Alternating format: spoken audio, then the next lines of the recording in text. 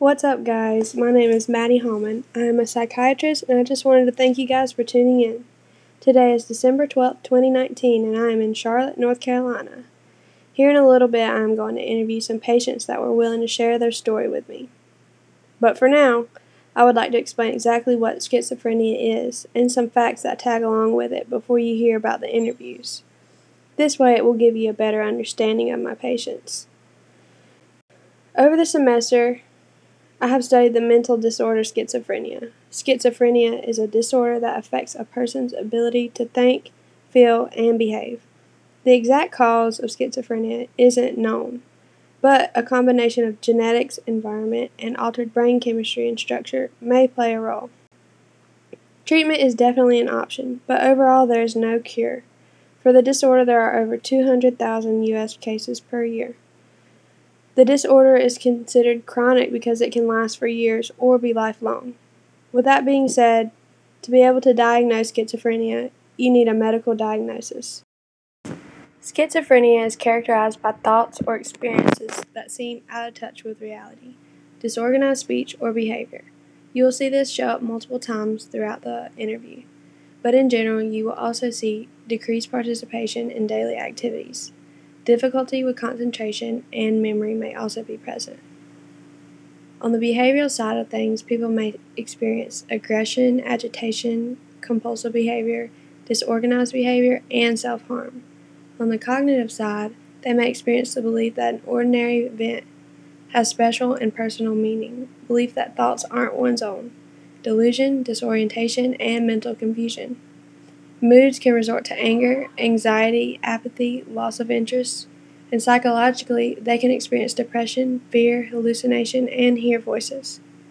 Individuals' speech may be incoherent, rapid, and frenzied, and they may develop a speech disorder. Hi, my name is Madison Hallman. I am currently a psychiatrist with a focus on schizophrenic individuals. My first patient I will be speaking to is Michael Hodges. Hi, Michael. How are you feeling today? Don't know how I'm feeling, Mrs. Holmes. Can you explain more, Michael? Tell me why you don't know how you're feeling. It's part of my disorder. Sometimes I don't know how to explain my emotions or why I feel the way I do. Your file states that you suffer from disorganized schizophrenia. How does this affect your daily life? More times than not, I feel like I don't have a purpose. I cannot get close with any family or friends. I have very little motivation to do anything every day. Michael, what kinds of medications do you take to help with these symptoms? I take antipsychotic medication 6 times a day. I have been through many trials to see what works best for me, Miss Holman. When did you start feeling this way? My whole life I felt this way. March 25th, I followed my father to the basement after he went hunting. Mom never allowed me in the basement, but that day my mother wasn't watching. This was the first day I also held a firearm. This was the first day I held a firearm. I felt I finally had the key to happiness. This is the only day I can ever recall feeling something.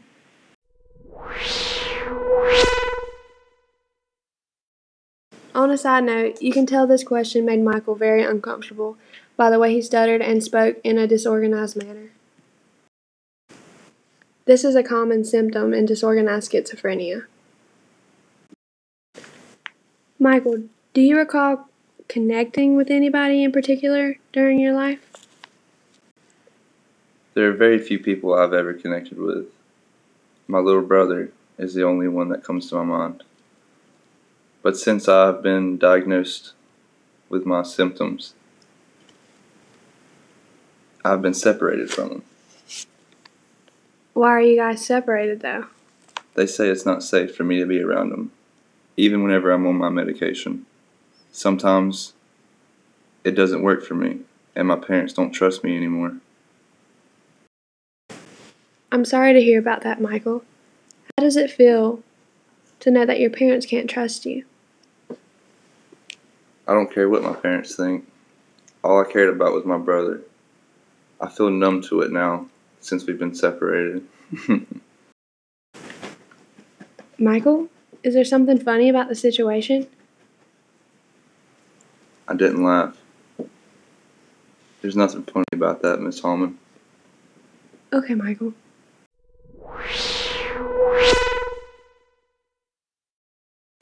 After the last question, Michael made an inappropriate facial expression, coming off as silly, which you could hear as he laughed mid-conversation. Shortly after, having no recollection of laughing at all. This is another common symptom seen in patients that are living with this mental disorder. Michael, as we near the end of our conversation, what advice do you have to give to other patients who suffer the same mental disorder? I don't believe I have any good advice for anyone suffering from the same disorder as me. The only advice that I have for myself I have been stopped from doing, which is ending my life. Why would I want to live in a world where I can't understand myself and no one else can understand me?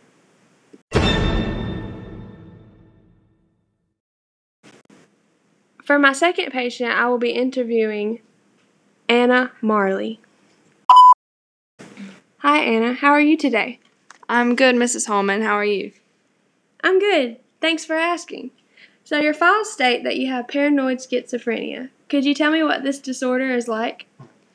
My disorder is commonly perceived as what others see in films, such as someone hearing voices that drives them to murder or simply listening to those voices and doing what they say.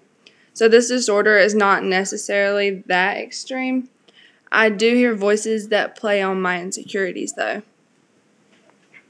What kind of voices do you hear? Are they encouraging, hostile, manipulating? I believe that they change according to my moods or whatever I'm feeling. Whatever emotion I'm currently feeling, the voices are usually the opposite.